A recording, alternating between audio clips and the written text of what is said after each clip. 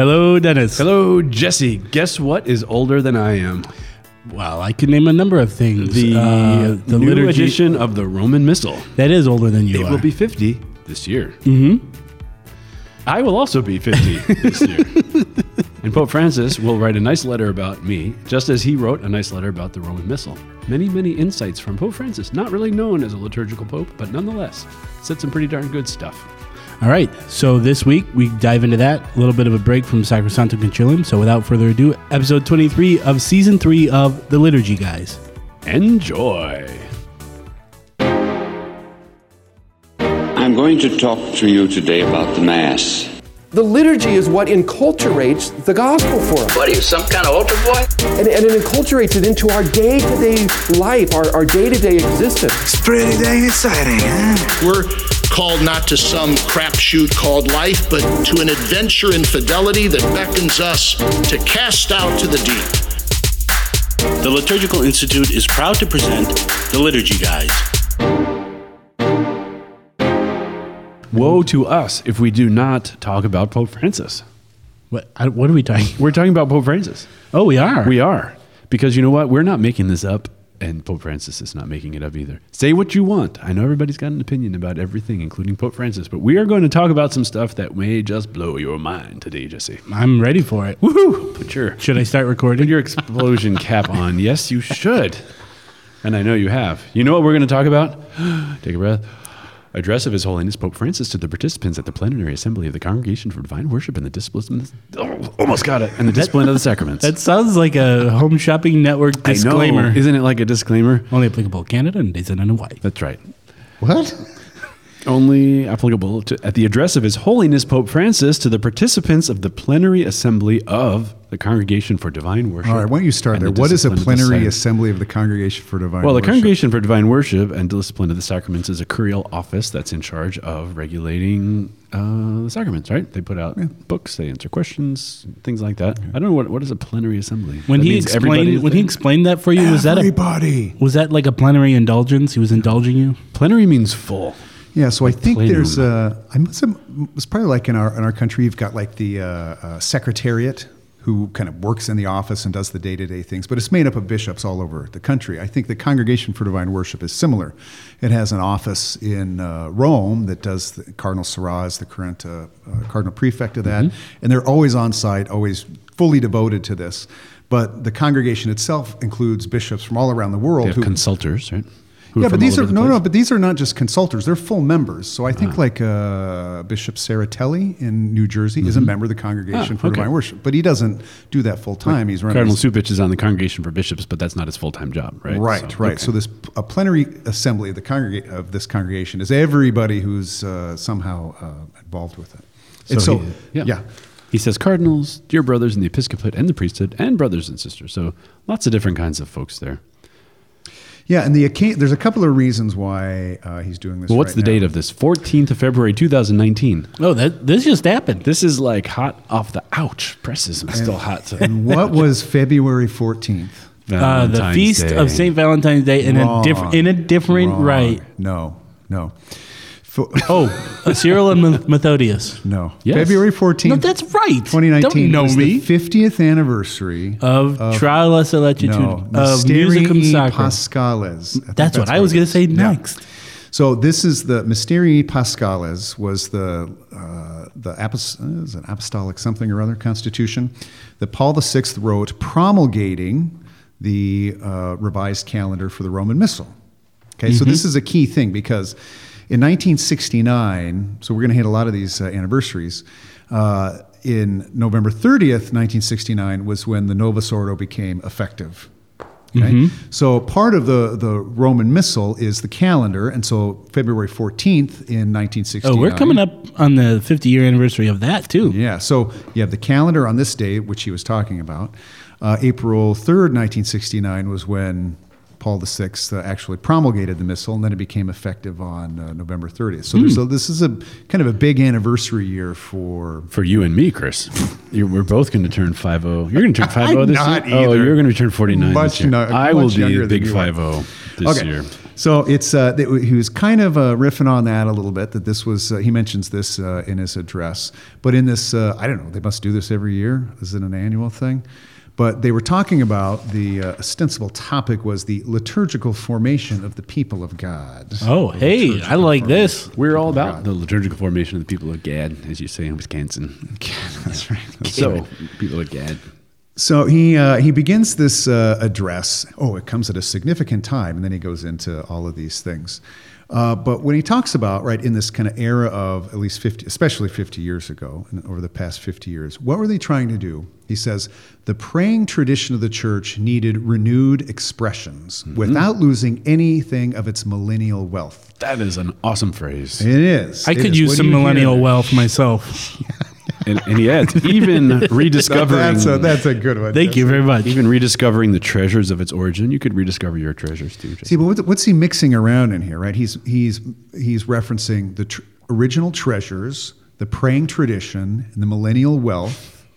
Okay, so he's talking about he's seeing even though this is renewed expressions, it's in the context of the old tradition. Stuff. Yeah, right, exactly. Okay. So, and this is very Vatican II. We had great treasures somewhere along the line of history. They got covered up, multiplied unnecessarily, or taken away. And what do we need? We need to find them again and bring them out and shine them up so that everybody can encounter them. And so this sort of says all that too. And they did a bunch of stuff, all these documents you just mentioned, Chris. And he said they were the first steps of a journey to be continued with wise constancy. Mm-hmm. Okay. Yeah, so we know that, he continues, it is not enough, this is a common Pope Francis theme. We know that it is not enough to change liturgical books to improve the quality of the liturgy. Who else said that? Benedict XVI. Probably, and John Paul all of II, them, right? yeah. In Michesimus Quintus Annus, he said, the books are reformed. We don't need to change them anymore. We need to live them, and we need to live them in their spiritual depth. So there's a real constant sense of saying the same thing as popes very frequently do. For life to be truly pleasing to God, it is indeed necessary to change the heart. Yeah, that's you use whatever book you want, but if your heart is not changed, it doesn't really matter. Well, that and much, even, right? you know who else said this actually, who's a relative to Pope Francis, is Romano Guardini. Mm-hmm. Right? You might remember that famous letter that he wrote in 1964. It's famous, Jesse. It is famous. It is famous. Yeah. To Lake Como. That's a different one. No, that's a Okay, different one. Sorry. That's another That's famous a book letter. called Letters from Lake Como, I think. Letters to Perry Como. In 1964, there was this famous German, well, I don't know if it's famous, but this letter is famous. There was this German liturgical conference. Right, so this is happening during the Second Vatican Council, like 6 months after Sacrosanctum Concilium. I bet that place was exciting. Oh, I bet a it German was. liturgical conference. Oh, yeah. But anyway, Guardini says, sorry. Yeah, he didn't think so either. So, sorry I can't be with you. I just had to send this letter. He wasn't even there. No, he wasn't there. That's man. why he sends this letter. He still wanted to say a few things. Yeah, and one of the things he wanted to say is without changing the mind and the heart of the participant, all the changes to the ritual aren't going to do any bit of good.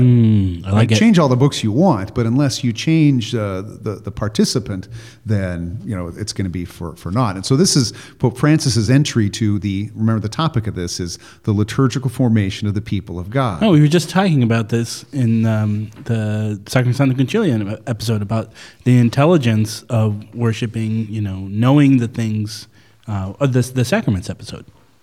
Yeah, I mean, so the rite can make it easier or more difficult for the person to understand and participate. But yeah, and in fact, Dennis, the early liturgical movement. Yes, Chris. Right, you know this. Yes, Chris.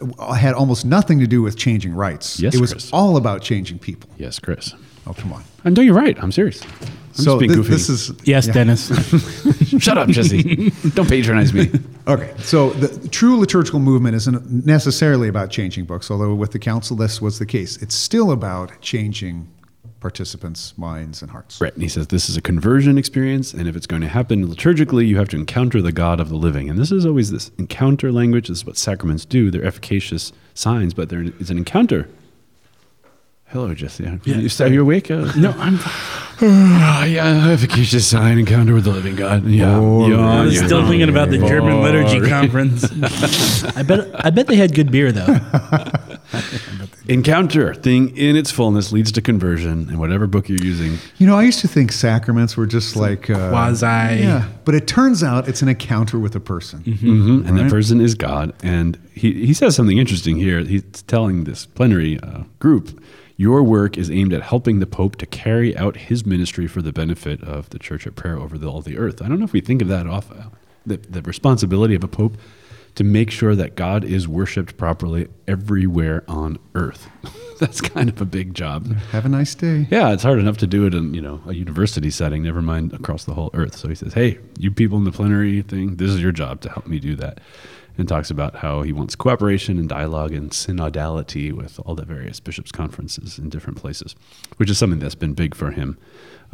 Make sure there's cooperation between the Holy See and the Bishops' Conference, and not just the Holy See kind of running roughshod over the local needs. We talked about this in another podcast too, about who are the agents or who are the overseers of the liturgy, right? Is it the Pope or is it the different bishops? And in the tradition, we've seen both. It was the bishops until Trent when it was handed to the Pope, and now the Second Vatican Council still has a certain amount of papal oversight. But what Pope Francis is talking about here, right, is this collegiality with local bishops' conferences.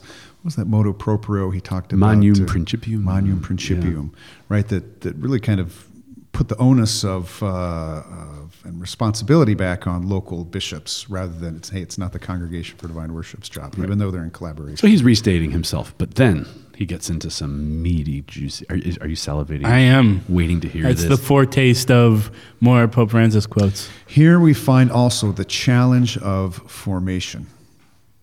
What is the challenge? What does he name? Oh, the liturgy. I'm assuming the challenge is being able to do the things that he said we should be doing. Right, but what he sees is the first thing not to forget when you look at the challenge of forming liturgically the people of God is that, quote, the liturgy is life that forms, not an idea to be learned.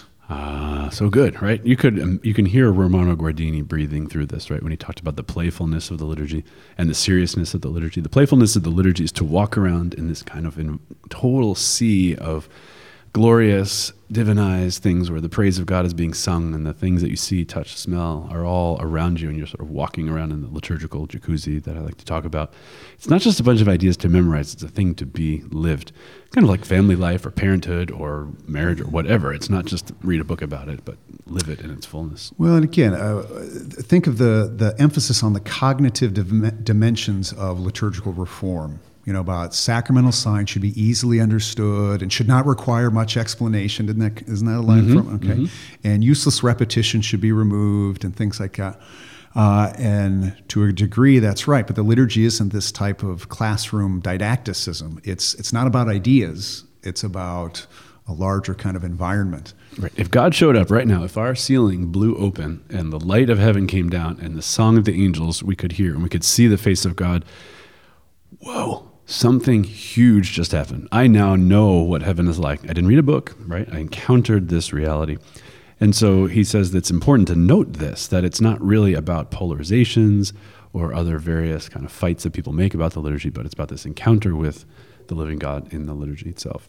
Well, this is also, there's one more before we leave this point, Deus Caritas Est, written by, it was the very first encyclical by Pope Benedict. In the very first paragraph, he says, almost something exactly. That being a Christian is not the result of an ethical choice or a worldview or an idea. It's about the encounter with an event, a person. Yeah, but couldn't you say that having, following the rules and the rubrics and stuff creates the best possible encounter? It, I would say for most, I don't know. It safeguards the possibility for encounter, but it's not the encounter itself. The Munera Christi, Jesse, as you know, priest, prophet, and king, is about knowing, loving, and serving. And in some ways, you don't serve something or someone you don't love, and it's difficult to love someone you don't know. So it does seem that there's a primacy on knowledge. But each person will have to answer this for himself. I mean, how is it that you came to faith?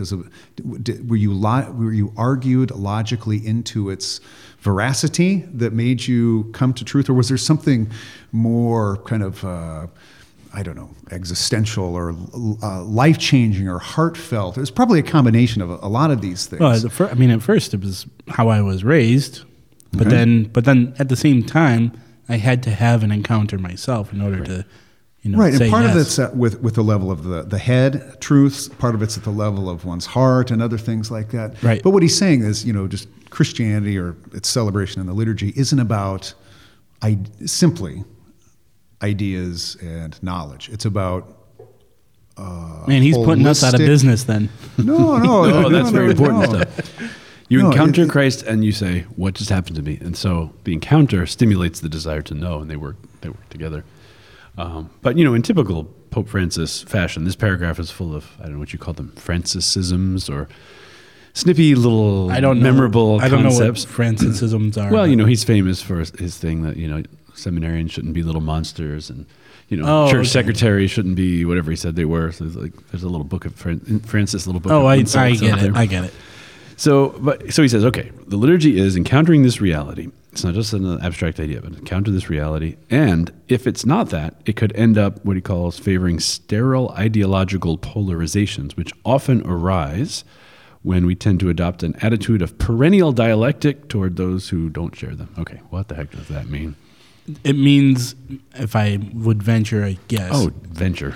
If we focus too much on those aspects of the liturgy that are the actions thereof, or following everything to the form, we're missing the target in that we're actually supposed to be encountering Christ. So, having worked at the Liturgical Institute, now I know more things about the liturgy than I did before. And so if I'm there at Mass saying, that they should be using incense, there's not enough candles there, that lector's doing the wrong thing. What are you not doing? I'm not actually praying. I'm not actually joining myself with Christ on the altar. Now, that doesn't mean rubrics are not important, right? Right. Cardinal George said he founded the Liturgical Institute so that people could learn to worship God as he wants to be worshiped, right? And he wants to be worshiped in a best way, and there's many good ways. But if all you're doing is having these arguments with people, this dialectic means a back and forth discussion, a perennial attitude of polarization with someone who doesn't share your opinion, then you're not worshiping. You're having these sort of intellectual arguments. They're good to have, but they're not the same thing as worship. Cardinal Sarah said this thing too: I refuse to pit one form against another. I mean, that's just when he's talking about the two forms of the Roman Rite, for example. So that's not what it's about. Liturgy is meant to, not to fester and foster these types of But that's divisions. not what people want to talk about. They want to talk about what's better and why. And Right. Well, it's in some ways it's easier to talk about those things than, how do I get to, we talked in that divine office one, that's easier than learning how to humble myself so that I can sit on the footstool, before God's throne and sing, even though that's much more awesome and much more life-giving. And besides, this, what is he called? Sterile and lifeless things. So if you're spending too much time picking which baseball bat you need to use to play the game, then you're not playing the game. Well, there you go. Yeah, exactly. Now, his next sentence, if you're traditionally minded, you got to take a breath before you hear this, right? Because you might say, "Oh, Pope Francis is against me," but we'll just listen to the words. We'll be calm. We'll talk about what they say. So he says, what do we say? Starting perhaps from the desire to react to some insecurities in the current context. And the translation seems a little funny, but if you're worried about everything, right? Mass is not being celebrated well. The music is not good. The world's going down the tubes. Can be a reactionary position. He says, if this is what you're worried about, then we tend to risk falling back into a past that no longer exists, or of escaping into a presumed future. Ooh, right? So that is great. He punches people in both eyes, right? So if you have an uncritical romantic view of the past as everything was better and we just have to go back to some perceived golden age, then you're not really taking into account the needs of our own time, especially if it's happening out of some worry that, oh my gosh, everything's wrong, let's go retreat, right? Mm-hmm. Or, if we only did X, Y, and Z, Vatican III, Vatican IV, and did this, that, and the other thing, some sort of romantic view of a presumed future.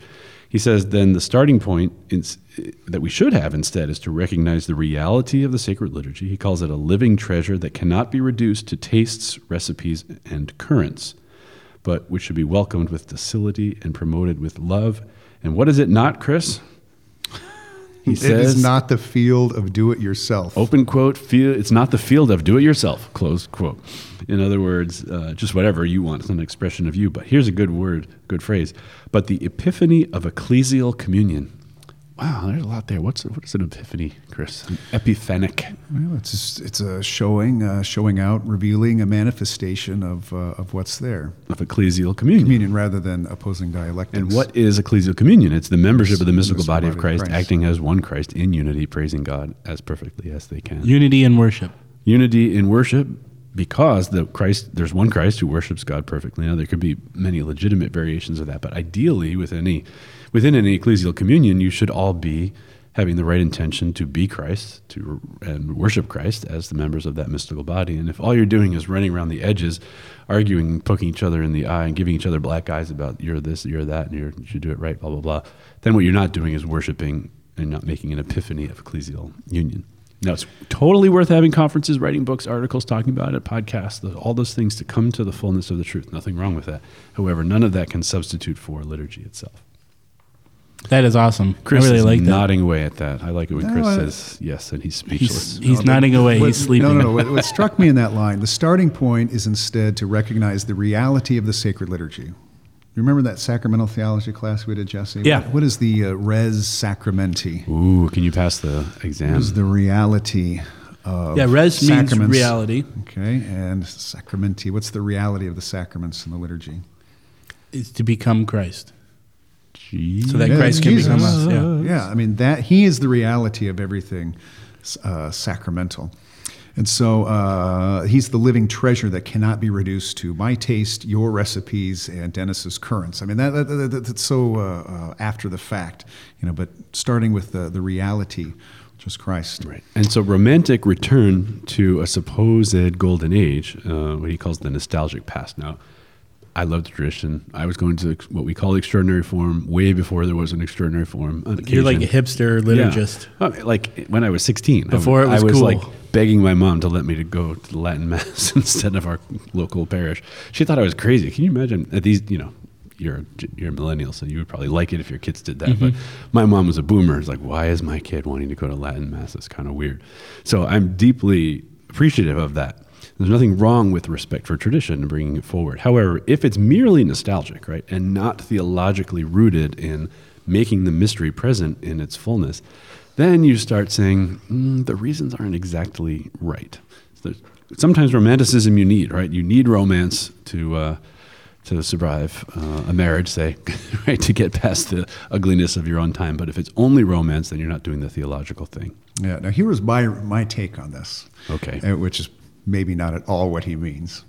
The past isn't simply, 1925, because I think there's some people who have a nostalgic attachment to 1985.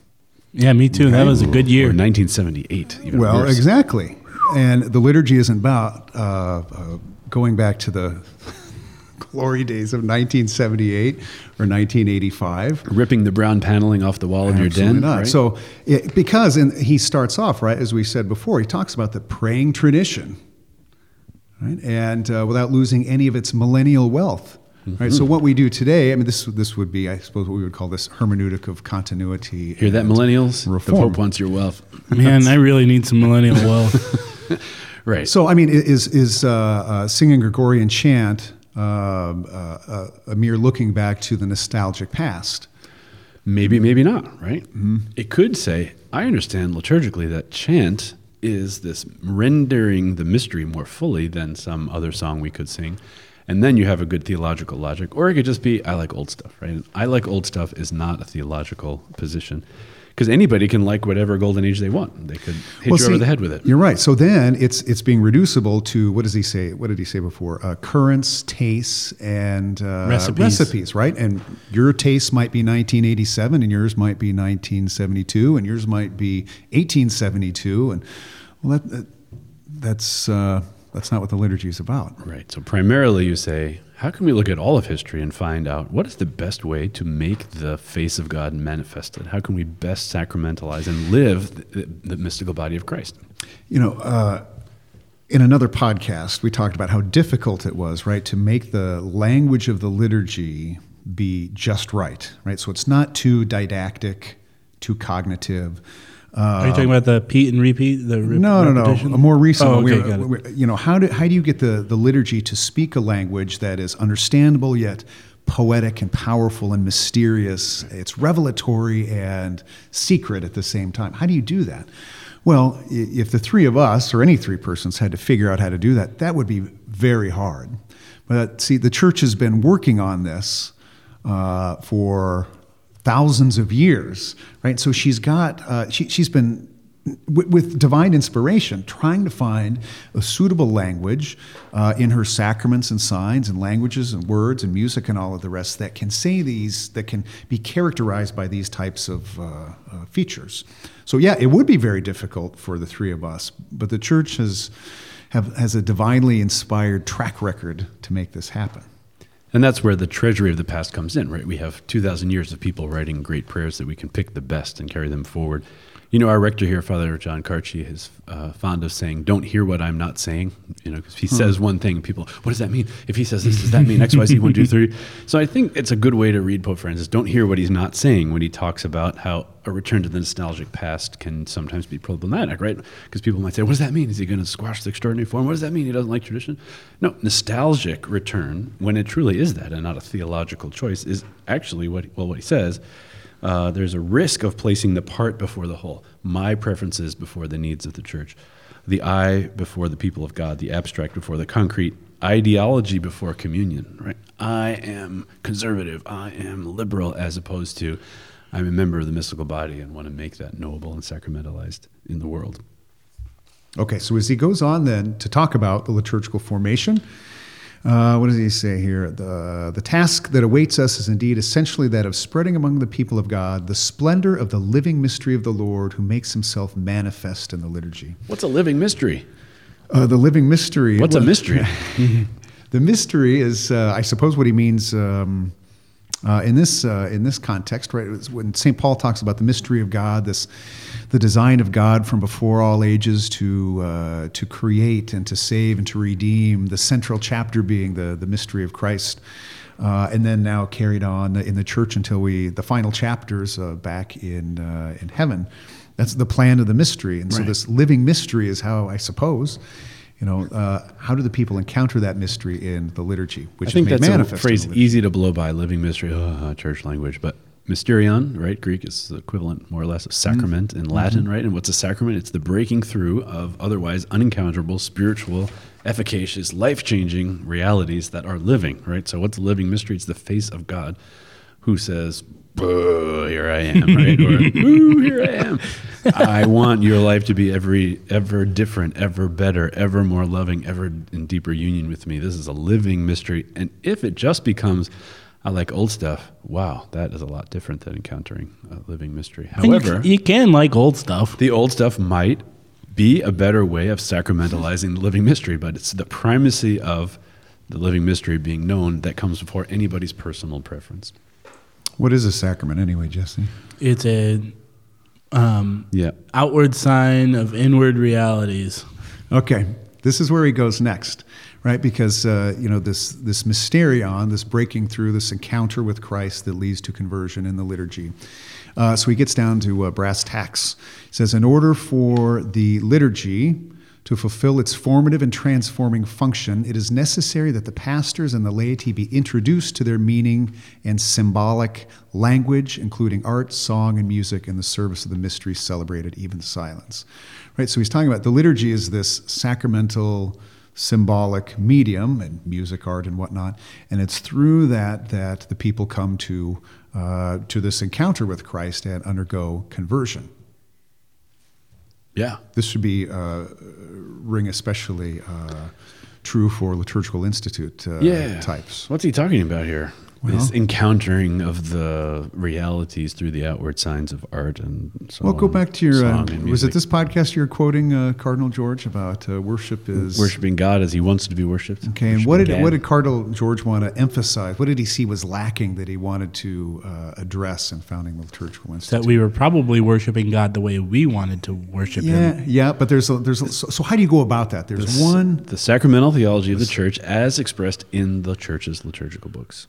Right. So it's through you can approach ritual formation, like they're talking about here, ritual studies in a variety of ways through sociology or political, gender, whatever, historical. But meanwhile, the nub, the real central element that brings the people and the mystery of God together are these sacramental signs: art, music, and the rest, and even silence. And do they sacramentalize the face of God? Sort of so? Or wow. And do they sacramentalize the face of God or something else, right? So this is where sacramentalization of things really matters. And again, nostalgic arguments are not the same questions as how can we best sacramentalize something. In fact, Pope Francis says it here, liturgical formation cannot be limited to knowledge, simply offering knowledge, even guarding the fulfillment of the ritual disciplines, right? So know the missal, great. Know and do the rubrics, great. But that is not enough. What do we need? We need to encounter the mystery through these things, which is called what, Jesse? The encountering of the mystery through the signs, from the signs to the mysteries. From to Sacrament. lead to the mystery. Oh, Mr. Goji. Yeah, Mr. Gaji. What's up, yo? Mr. and Mrs. Gaji. Here we are. So he says, the Catechism of the Catholic Church itself adopts the mystical way to illustrate the liturgy, valuing its prayers and signs. Mystagogy. This is the suitable way to enter the mystery of the liturgy, where you're led from the outward sign or symbol or sacramental expression into the infinite reality that it contains. So your wife makes you a nice dinner, fluffs your pillow, puts a rose petal on it, buys you a birthday present, gives you a back rub. They're all external actions. So what? You say, now I know my wife loves me, right? You're led from the outside. You can tell who the single guy is. Doesn't this happen every day in those your life? examples were non-existent. Another day in paradise. starting with making dinner. Come on, Kim and Marguerite, don't make a liar out of me. Do some stuff here for your husband, right? You know, this all makes me think of this conversation that I had with a relative of mine who was around before the council.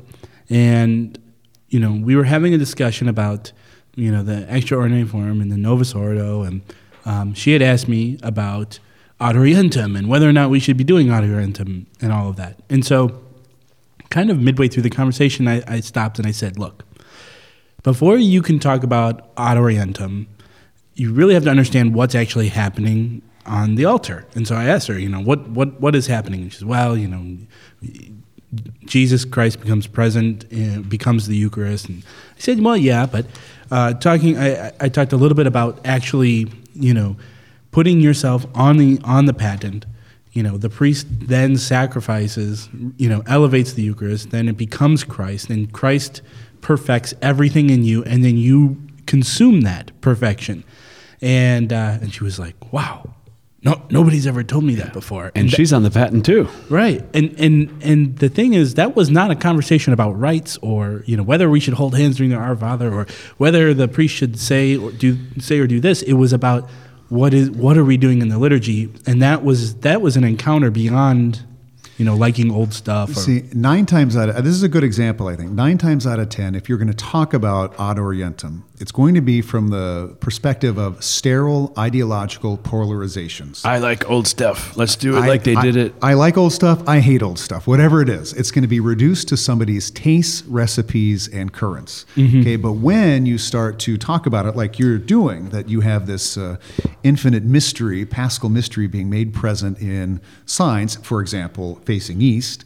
Okay, now you're starting to value, or you're at least in the right arena to discuss from a symbolic, sacramental, mystagogical, spiritual point, you know, the value of that particular direction. The Scandinavian twinkle in your eye, Chris. That's like often comment when you're talking about these things. I am going to put this podcast in my back pocket in terms of my top favorite podcast episodes. Really? Right along with Metaphysical and Pete and Repeat. Those are my other 2 favorites. This was great. This was really amazing, and I think it's really easy to just hold on to those tangible things of the rites. You know, this is what to do. Do this, and this. But unless we're focusing on what's actually happening in the liturgy, then we're actually missing out. This is how you discuss it with your friends, right? What are we actually doing? Who are we talking to? We look at the person we talk to. What is a chalice? What is an altar? This is all my favorite ontological discussion. But the ontological discussion is there because we want to encounter the mystery. And the better the mystery,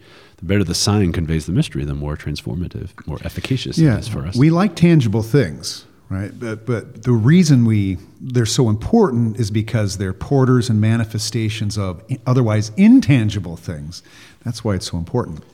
And so at the end, the Pope says, to sum this all up, brothers and sisters, priests should know a lot about this, right? Prime need is to teach the clergy. But then he says, you have before you a great and beautiful task, to work so that the people of God may rediscover the beauty of meeting the Lord in the celebration of his mysteries, and by meeting him have life in his name. This is mystagogy, right? The signs of the Mass, this song, this gesture, this vestment, this building, are going to reveal the Lord. And if they reveal the Lord in a way that's sort of boring and humdrum and not very deep, then so what, right? I'm not changed by that. Walk away. However, if you actually meet the Lord, if they become sacraments of the face of God in the form of ritual and all the things that we do, then they might have life in his name. That's the goal. That's the bottom line. And if all you're saying is, I like old stuff, I like new stuff, I hate this, I hate that, what is the music director doing, blah, blah, blah, blah, blah, then you're not encountering the face of God.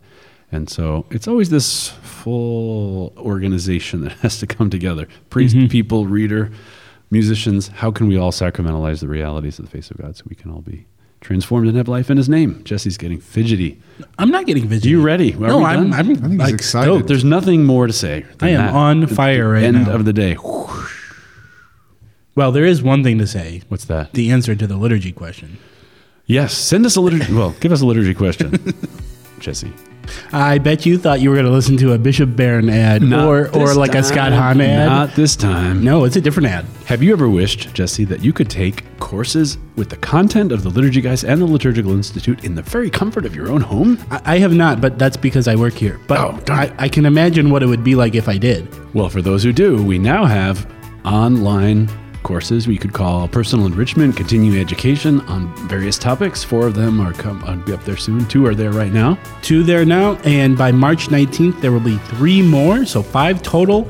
Lots of Dennis and Chris goodness, so you can go to www.liturgy.online. 3 with me, ha ha ha. Only 2 with Chris. So it's a little competition. Please register and watch. Mostly for Dennis's for classes. my classes. We have a big thermometer on the wall, and I want Chris to lose. So please go watch Sacramental Aesthetics, right? Study of beauty in the liturgy.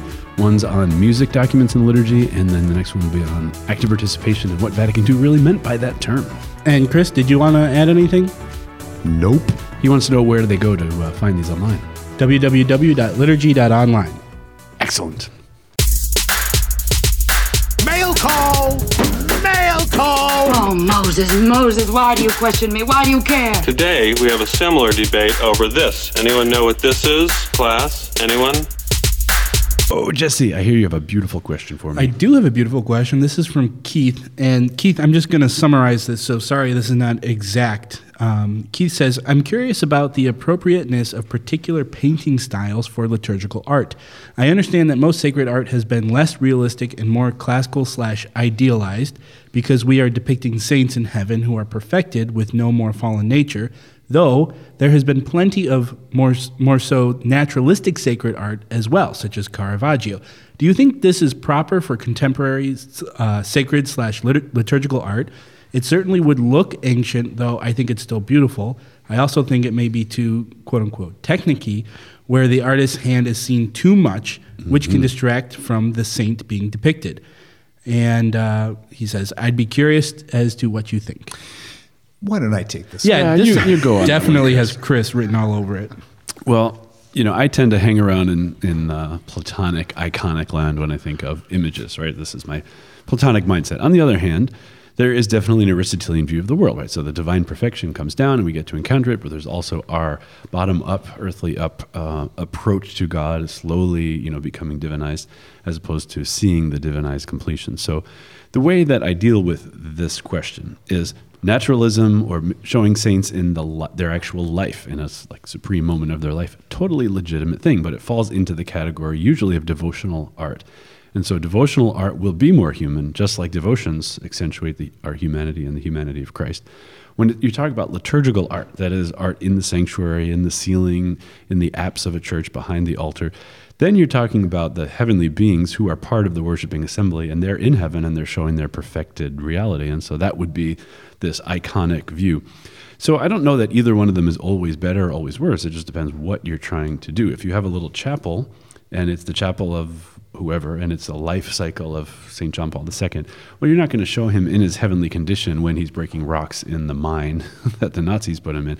Although you might show him slightly iconicized to show that his life is a divinized life and his growth in saintliness is happening even there. You don't just paint the picture of, the reality as it might have been. It's not naturalistic or photorealistic.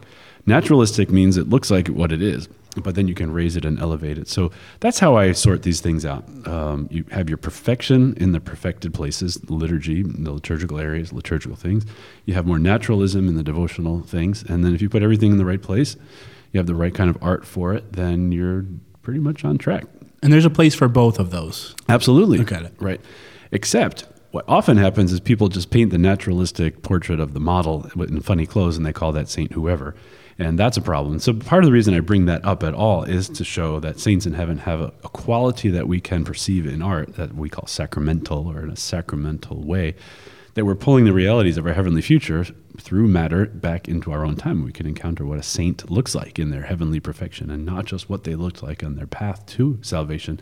And so then we get this sense of encounter with an aspect of the mystical body in glory. And that's what the job of an icon is.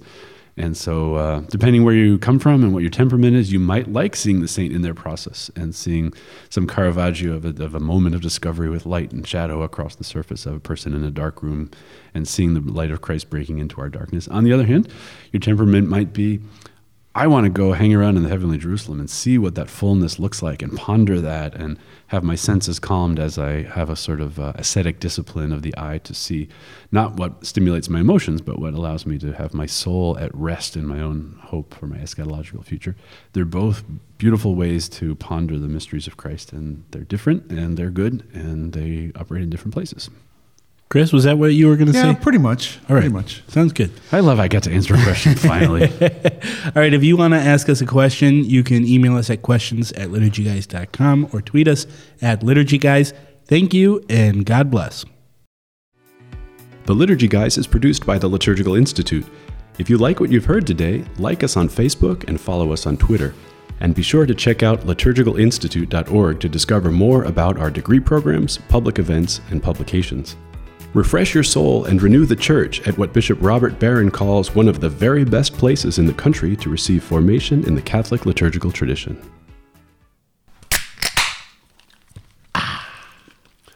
Now that's a podcast.